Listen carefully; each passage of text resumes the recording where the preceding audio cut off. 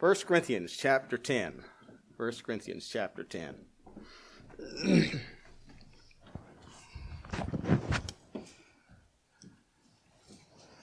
going to pick up at verse 14 this morning, and I'm going to read through the end of the chapter. 1 Corinthians chapter 10, verse 14. Wherefore, my dearly beloved, flee from idolatry. I speak as to wise men, judge ye what I say. The cup of blessing which we bless, is it not the communion of the blood of Christ? The bread which we break, is it not the communion of the body of Christ?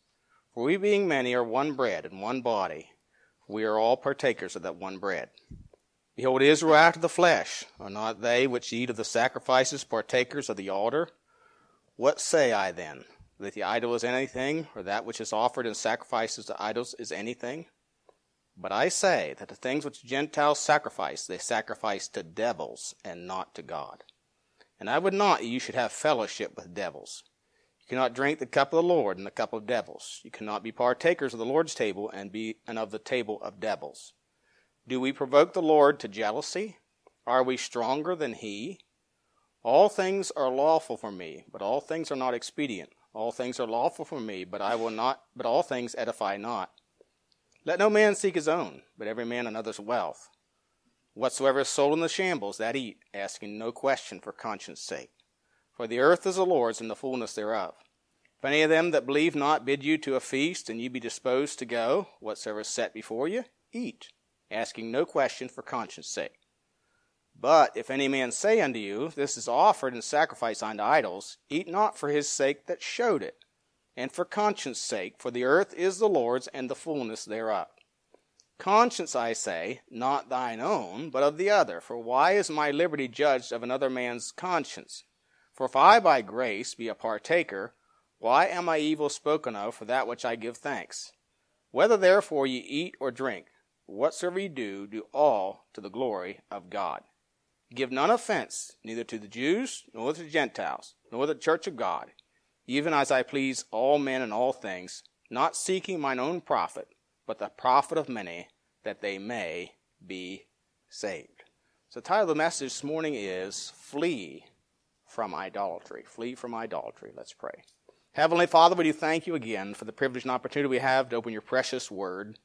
And I pray, Father, as we would study your word this morning, and I pray that as it goes forth, that the Spirit of God would go forth in the Spirit of by the Spirit and the demonstration of the Spirit and the power, and it would encourage and challenge our hearts and bring conviction where conviction is needed, and help us, Father, to have understanding and application to our own lives for our good and for thy glory. And we do pray that be in our midst who had never been born again through the truth and by the Spirit of God. I pray that the Spirit of God would bring conviction today. Just have your glory, have your will, and be glorified in us. We do pray in Jesus' name. Amen. You know, many in our day have forsaken what's considered traditional or Bible way of worship and have adopted a new and quote, unquote, modern method or style of worship. It is patterned after the entertainment industry. The purpose is to create an atmosphere that appeals to the feelings and emotions of people. It is soulish and sensual. Jesus is sung to and about as if he's a lover. You know, they have their worship teams. Their body language is that is expressive of sensuality, the swaying of the body, and many times an immodest closing of the eyes, you know, are characteristic of this modern worship. But the question we need to ask is it true worship? Or is it idolatry? You know, worship, according to the Bible, a biblical definition is to honor, to give reverence to. It means you defer or you give place to one. It's not an emotional feeling of the soul. In fact, the Bible says in John 4, twice, verse 23 and 24, we must worship him in spirit and in truth. Doesn't say anything about your soul there or the feelings. The truth, unfortunately, the truth really doesn't consider your feelings. There may be feelings involved, but the truth doesn't consider your feelings. Idolatry is the worship of false gods, as, for example, the worship of mammon, which can be riches, which is riches. Colossians 3:5 says, "Mortify therefore your members which are upon the earth, fornication, uncleanness, inordinate affection, evil concupiscence, covetousness, which is idolatry." So covetousness is an idol, making an idol out of money. But you can make an idol out of just about anything or anyone. The children of Israel in this passage are used here as to how many, in their time of temptation or trial or proving, turned to idolatry. That's what they did. They still wanted to worship God. You think about it, if you would go back to Exodus, they still wanted to worship God, but they wanted to make him fit their idea and imagination of who God is and how he was to be worshipped. They wanted to do it their own by their own imagination of their own ideas. And what they did was they resorted to something they had seen in Egypt. The Egyptians worshipped bull calves. They had a god named Apis. I'm not sure if that's the right pronunciation. It's Apis. But they worshipped these gods. Of course, the Egyptians had many gods, like many of these nations of the East do. Many people of the world do. The point here being that Israel was not in any way desires really to participate in false demonic worship of Egypt, but that's what they did. They were not to do that. They were not to succumb to their feelings and their carnal desires. So, this adultery, of course, is always a departure from God or a replacement of God, and it is also fertile ground for immorality, which we see happened here. In Exodus chapter 32 and verse 6, the Bible says, "And they rose up to play." Now, one commentator said, quote, "This is a tasteful way to speak of gross immorality among the people of Israel," unquote. Their worship included eating, drinking, in the sense of drunkenness, and sexual immorality. The verb play suggests sexual play, orgies. And this is all connected with the worship of the calf. And so, Aaron, built this. He made a proclamation, and this is what he said. Tomorrow is the feast for the Lord. And how many people are thinking they're worshiping the Lord? And it is a god of their own imagination. And God calls it idolatry. They were not intentionally kicking God out. They just wanted to worship their own way that pleased their own lust and their own desires. That's what they wanted. As for this Moses, we don't know what's become of him. I think their problem was they were following a man and not God, as we heard in Sunday school this morning.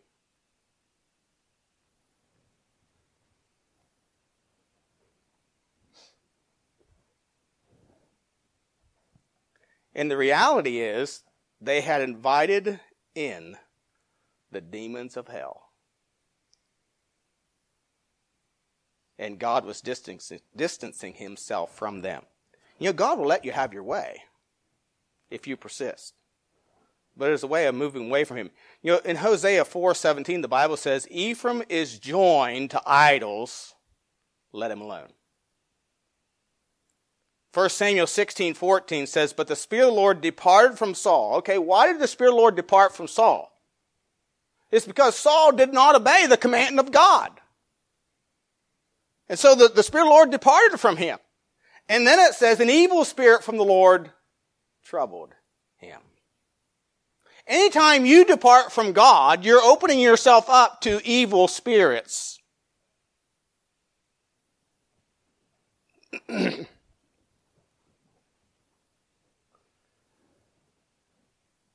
After all, God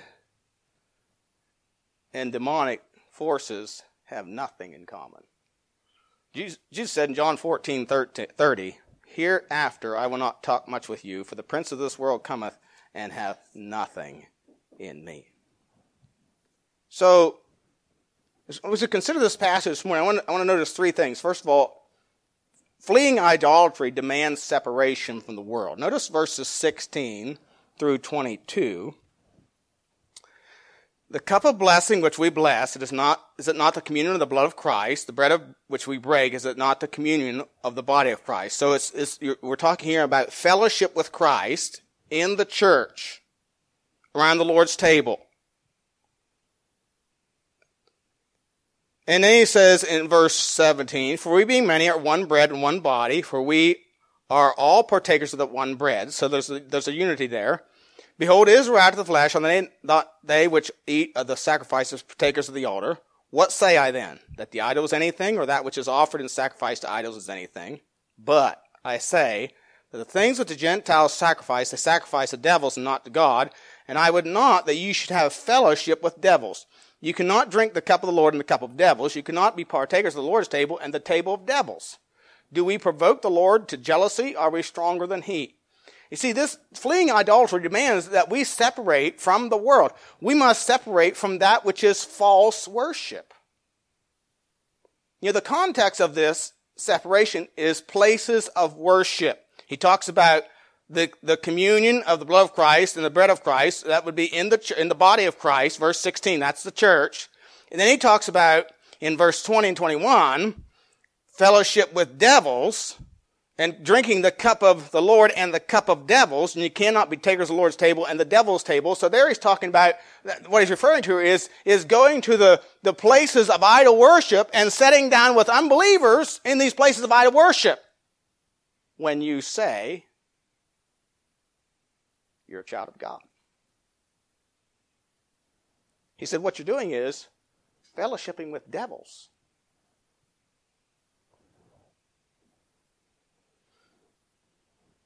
There are many groups that call themselves Christian and call themselves churches that teach false doctrine, use worldly rock and roll barroom concert music type atmosphere to make people comfortable, to have a meaningful worship experience. And what they're promoting is doctrines of devils. You see, the world is trying to bridge God and the world, or the devil, with these worship forms. It is a form of worship that appeals to emotions and feelings of people. Their emphasis is a worship thrill, an emotional high like a drug. One preacher of this kind of place said this, quote, "You don't need more willpower. You don't need to get yourself together. You just need a greater thrill and a more captivating beauty. His name is Jesus." Unquote. So you create an atmosphere and an emotional thrill, just like the children of Israel did with the music. They had an emotional thrill. By the way, Moses knew that it was music. Joshua thought it was the noise of war. Moses knew it was music. I believe that Moses had some music training in Egypt. And he knew what kind of music it was. By the way, it was the kind of music where they made themselves naked. It was sensual. I mean, this mic sucking isn't new. And the body swaying to the music, to the beat, is not new. It's as old as Exodus chapter 32. It's as old as the rebellion against God by the old devil himself.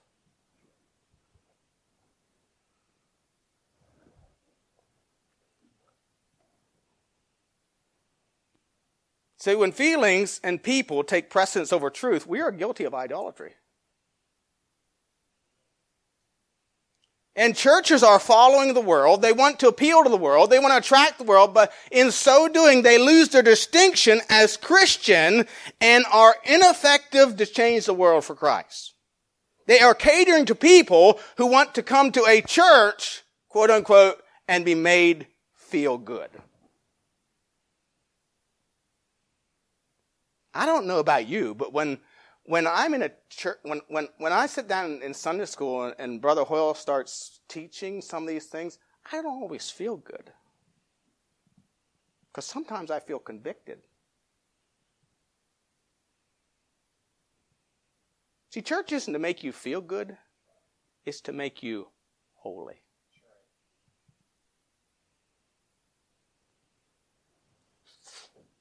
You know, when Paul was before Felix and Drusilla, his wife, who was a Jewess,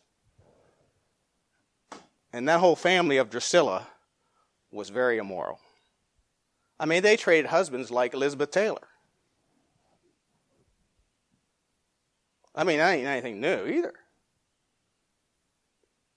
And you know what Paul did? He preached. You know what he preached, though? He preached three things. Righteousness, temperance, and judgment to come.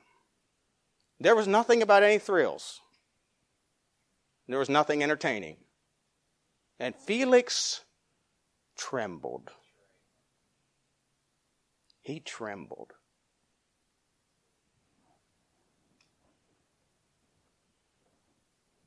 There isn't much trembling going on in a lot of so-called churches today. There's very little fear of God.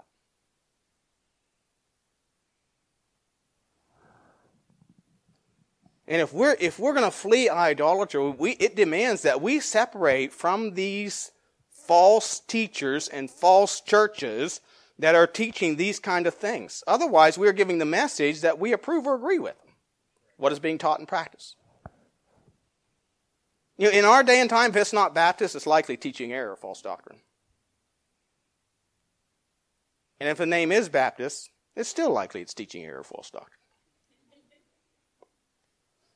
When our family went to see the ark, and the Ark of Noah, I like to go to church when I'm away, so I looked up on the internet, church, and found one in Cincinnati. Well, yeah, it looks pretty good. And we show up, and it started at 7 instead of 7:30, like it said at the internet, one of those unupdated internets, websites. And so we were late, and we walk in. The preacher's up there, and he's in running pants and a T-shirt or a what do you call it? Polo shirt. I can't remember what it was. And he's preaching supposedly from Ephesians chapter 6 in spiritual warfare, and he tells more stories about movies and exorcism than I ever heard in my life. And the kids said, "So, Dad, you take us there to make us make us really like Lighthouse a lot better?"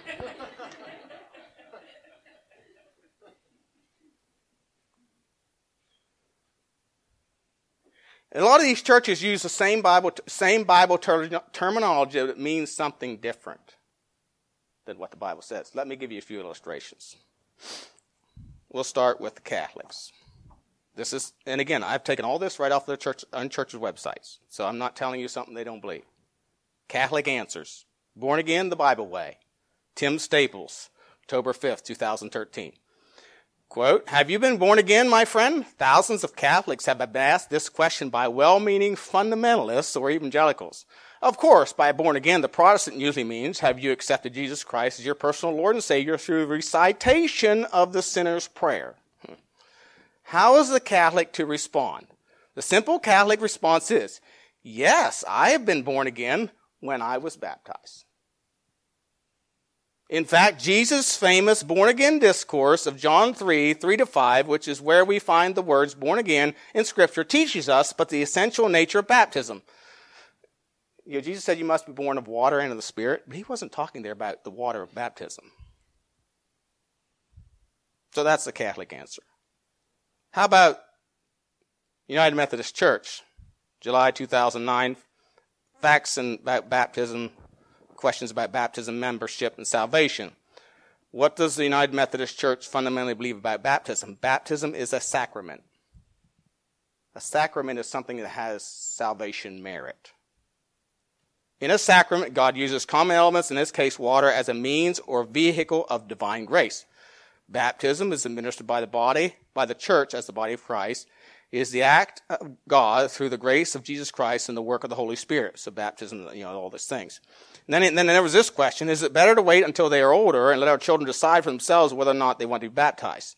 No. We no more wait for our children to decide about being in the family of God than we wait for them to decide if they would like to be part of our human family.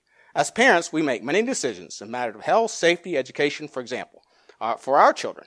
Of course, they may later reject what we have done for them, but this possibility does not relieve us of the responsibility to do all for them that we can spiritually as we do in other aspects of their life. So, in other words, you need to make the decision for them when they're little babies to have them baptized so that they are saved and members of the church.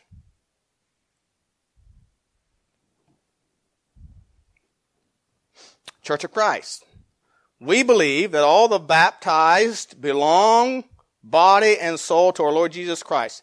No matter who, no matter what, no matter where we are in life's journey, notwithstanding, that means in spite of race, listen closely, gender identity or expression, sexual orientation, class or creed. So you can be a transvestite or a transgender, you can be a homosexual. We all belong to God and the one worldwide community of faith. All persons baptized, past, present, future, are connected to each other to God through the sacrament of baptism. And again, this come off of Christianity.com. Churches of Christ believe in the process of salvation. Churches of Christ regularly teach that the process of salvation comprises the subsequent actions. One must be properly taught and hear. One must believe or have faith. One must repent, which means turning one's former lifestyle and choosing God's way. Of course, that kind of contradicts what I just read to you. But, and then one must confess belief that Jesus is the Son of God. Now, if we'd stop there, we'd be okay. If that's what they really taught. But it goes on. One must be baptized in the name of Jesus Christ. Presbyterian. They believe in two sacraments, baptism and communion. Many Presbyterians churches hold to two sacraments, baptism and Lord's Supper. They believe God instituted these two sacraments and that they are a sign of the power of Christ. Also, Presbyterians practice both adult and infant baptism. Infant baptism shows that God chose us, while adult baptism is a way to express faithfulness. And so on. So what am I saying? They might use Bible terminology, but it doesn't mean what the Bible teaches. These are false churches.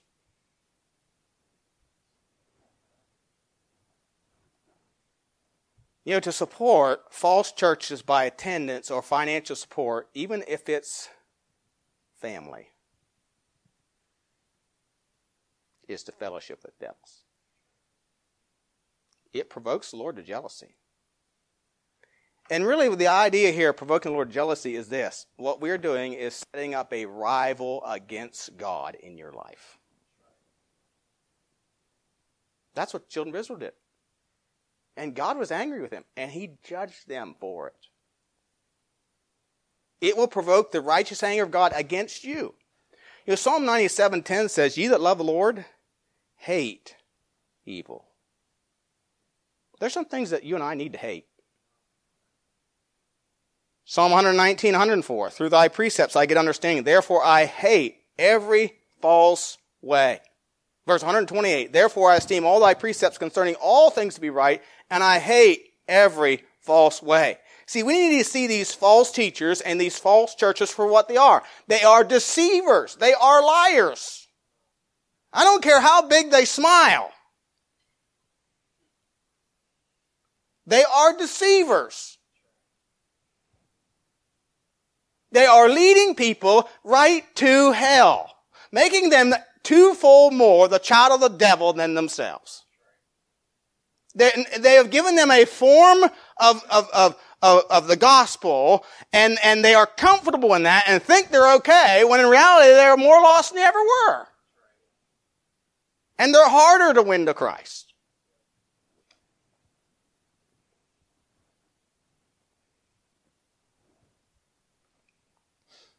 John, who's called the disciple of love, had some very strong words for these kinds of people. 1 John chapter 4.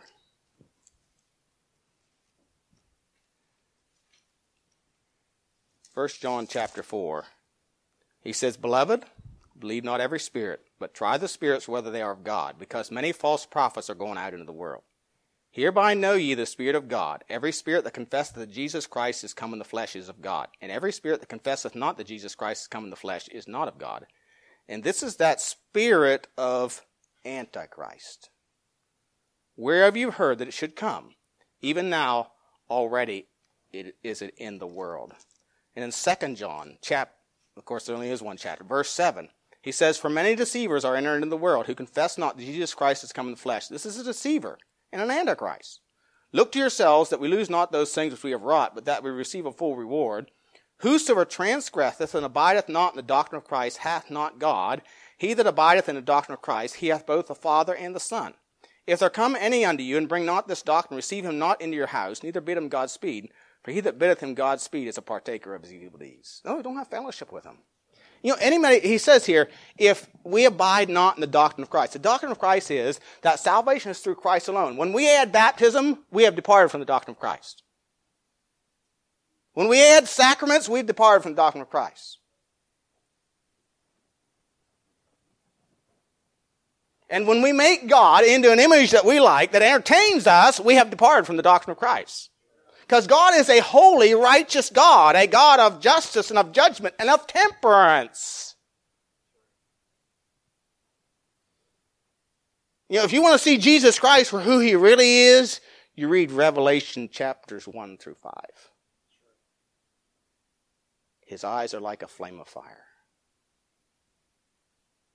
And he's walking in the midst of his churches.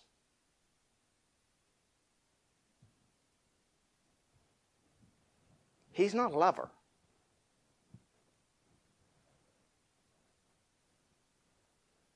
And see, if we're going to flee idolatry, we have to separate from these things. From these false churches.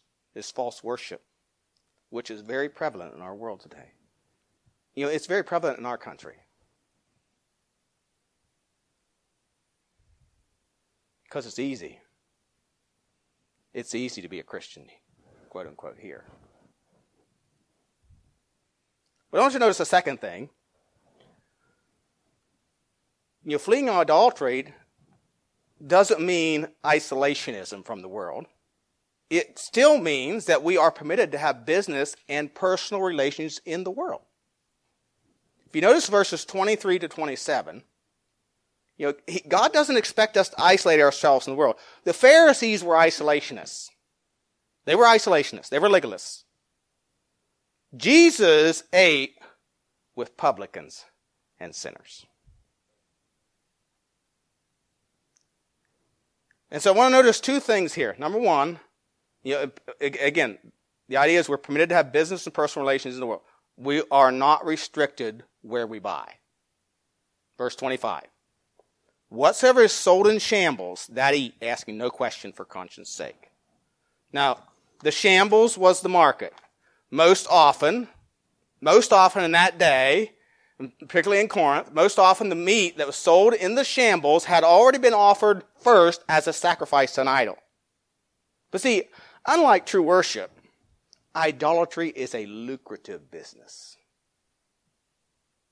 It's a lucrative business. The Catholic Church is worth billions and billions of dollars. It's a lucrative business, as many false religions are. They're just, you know, a lot of our worship today in our country that calls itself Christian is just a business. They're making money off of people's feelings and giving them false hope. Makes me angry. Anyway. But so idolatry is a lucrative business. And so after the sacrifice, the meat was sold in the market. And Paul says, buy it, don't ask questions. After all, what is an idol? Well, 1 Corinthians chapter 8, he said the idol is really nothing. There's only really one God. So an idol is really nothing. And after all, he said in verse 26 here, the earth is the Lord's and the fullness thereof. One commentator said this, and I thought it was kind of funny, quote, the cow belonged to the Lord when it was on the hoof. And it belongs to the Lord now it is on the barbecue. The food wasn't the issue. The idol-worshiping atmosphere was the issue. It was the idol-worshiping atmosphere that was the issue, not the food. So, we can do business in the world. We're free to buy wherever we want. Secondly, we can enjoy limited recreational fellowship with unbelievers. Now, I know this may be a hard one to swallow for some, but look at verses 27 through 29. If any of them that believe not bid you to a feast, in other words, they invite you to dinner at their house, and you be disposed to go, that means you have on the mind or you desire to go, or you'd like to go, he says, go. And whatsoever is set before you, eat, asking no question for conscience sake. So, we can have fellowship with unbelievers. We can go to their house. This bid you, it's not an invite to their temple, to their place of worship. This is an invitation to their house for dinner. And it said, if you want to go, go.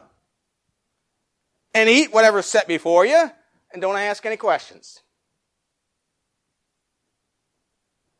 Now, we really don't have this same kind of issue, but it does have a relation here to things we do. So, again, fellowship with the world is limited as long as it don't compromise the truth of God's Word. See, but if you notice in verse 28, he says, but if any man say unto you, this is offered in sacrifice unto idols, eat not for his sake that showed it, and for conscience sake, for the earth is the Lord's and the fullness thereof. Conscience, I say, not thine own, but of the other. Why is my liberty judged of another man's conscience? So, okay, so you go to a man's place for dinner, and that's not likely that they're gonna tell you, well, I offered this meat to an idol. That's not something we're gonna hear in our day. But he might say, I did spike the punch. Then it's time to withdraw.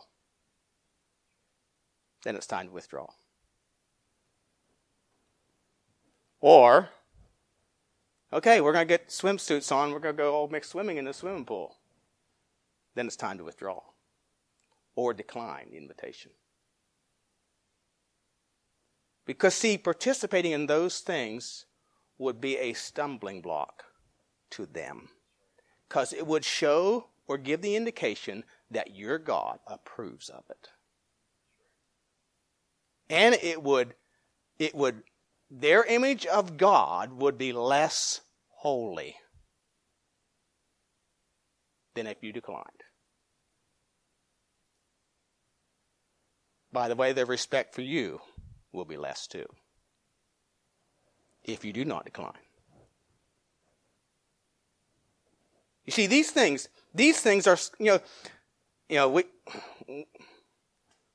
we've left family reunions because the swimsuits started coming on. It did cause some conflicts. But I asked some of my relatives, okay, what is a swimsuit?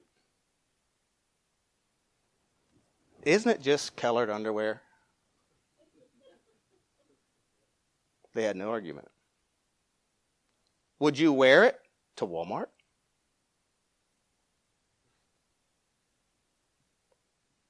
So then why is it okay for us just to have it all, showing it off all around during a family get-together?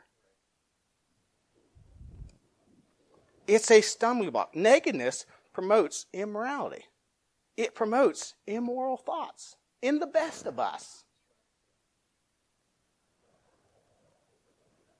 And see, these things are stumbling blocks, and when we participate, we are condoning them and can sear the conscience of others or affect their image of who God is. When we participate in these things, we're showing a lack of reverence for God. It will discredit the holiness of God in the eyes of the world. And is that not where we are in our world? There's no fear of God. There's no respect for God or the things of God. And when we as God's children compromise the Bible truth to accommodate the world, whether it's our friends or family or whoever it might be, we are defiling their conscience and corrupting their image of God and setting up our own image of God before them. Why? Just so we can get along? And cast a stumbling block before them that might encourage them on the way to hell. This is serious. See, really, that's what here he's calling idolatry. It's actually an offense. If you notice in verse 23 or 32, he says this: Give none offense, neither to the Jews, nor to the Gentiles, nor to the church of God. Give none offense means having nothing for one to strike against or causing to stumble. In other words, we're not leading others into sin by our mode of life. Remember Peter's conduct at Antioch? What did it do? What did it do? It caused others to be led away in error. That's why we have to be so careful. Because what we do does affect other people.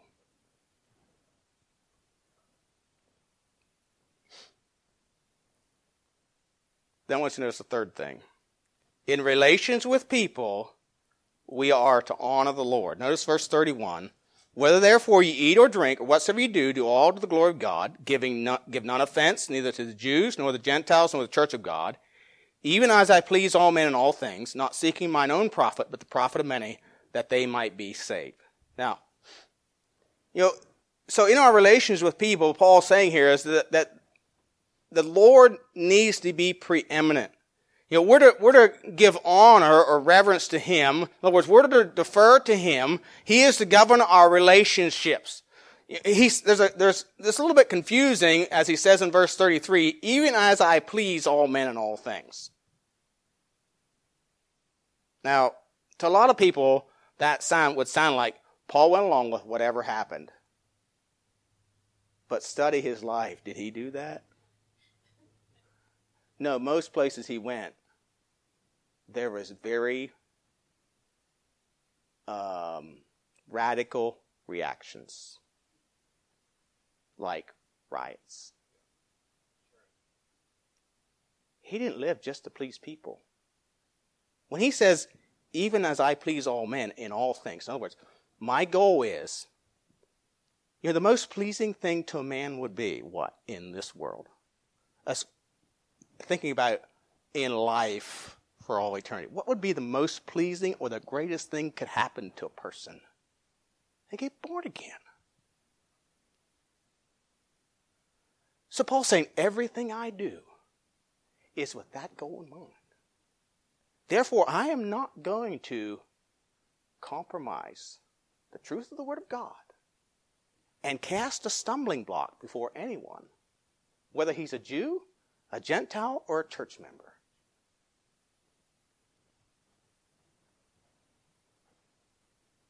I'm always going to allow the Lord to govern my relationships. If there are things that they ask me to do that would compromise the truth of the Word of God, I will not do it. The word please here really means to have interest in others. Paul did have interest in others. That's why he went from city to city preaching the gospel. He had interest or concern in other people. That they would come into right relationship with God, the holy God, and know that they have eternal life and be delivered from their sin and their wickedness. He had true interest in others. He did not seek his own profit. He didn't go along with or condone by participation with the worldly people so they would like him.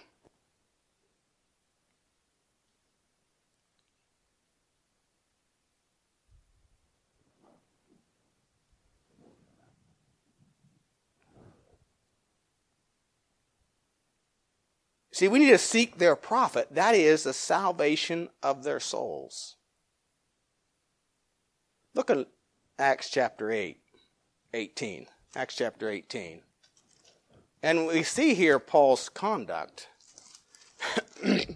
at Corinth when he went there. Of course, the church he's now writing to in 1 Corinthians. In Acts chapter 8, verse 4, it says, he reasoned in the synagogue every Sabbath and persuaded the Jews and the Greeks. And when Silas and Timotheus were come from Macedonia, Paul was pressed in the Spirit and testified to the Jews that Jesus was the Christ. Now, was he pleasing men? Because notice what happens. When they opposed themselves.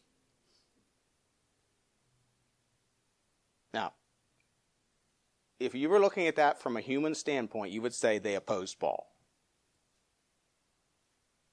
What the Bible says, the Spirit of God says, in opposing Paul and the message that Paul preached, they were opposing themselves. When you resist God, the truth of God's word, you are opposing yourself. You may be thinking you're getting what you want, and you may be getting what you want, but you are opposing yourself. And they blasphemed. He shook his raiment and said unto them, your blood be upon your own heads. I am clean. From henceforth I will go into the Gentiles. Departed thence and entered into a certain man's house named Justus, one worshipped God, whose house joined hard to the synagogue. And Crispus, the chief ruler of the synagogue, believed in the Lord with all his house. And many of the Corinthians hearing believed and were baptized. And then drop down to verse 12. And when Gallio was the deputy of Achaia, the Jews made insurrection with one accord against Paul and brought him to the judgment seat, saying, this fellow persuadeth men to worship God contrary to the law.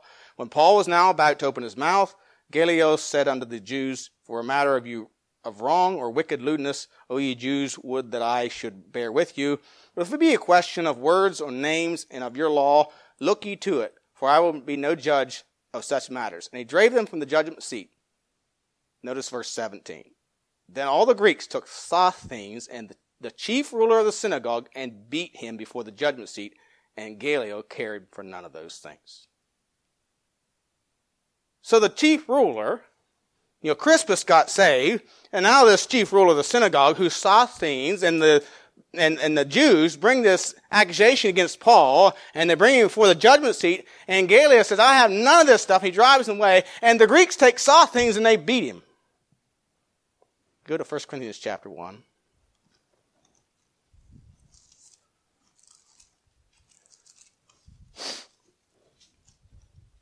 I want you to notice something. It says Paul, called to be an apostle of Jesus Christ through the will of God, and who? Sosthenes, our brother. This isn't Crispus.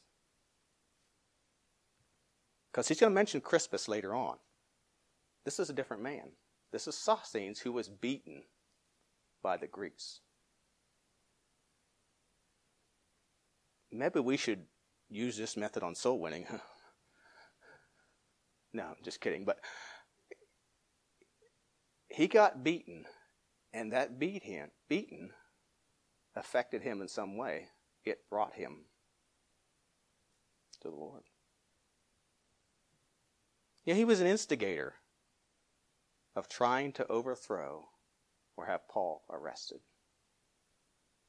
There was another guy that was an instigator of those kind of things that got saved. That was Paul.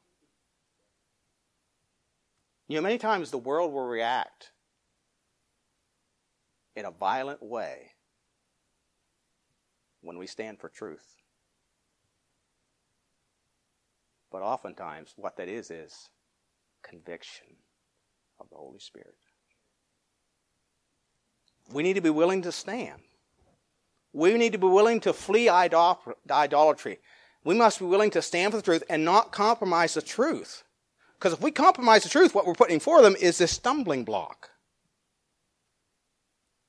We're setting up a false image of God, which is idolatry.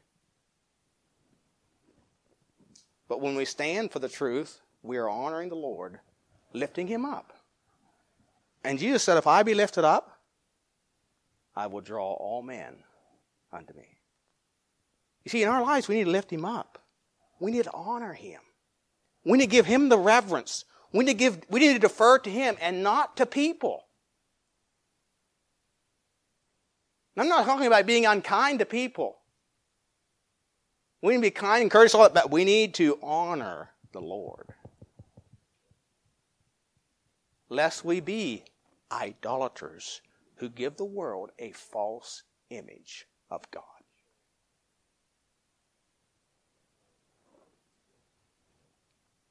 See, to compromise the truth is to accommodate idolatry.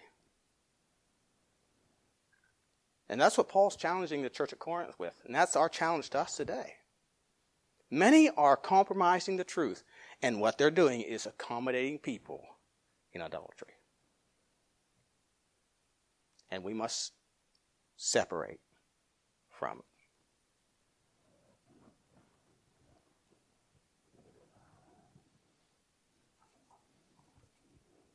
Are you standing for the truth? When the pressures of life press upon you,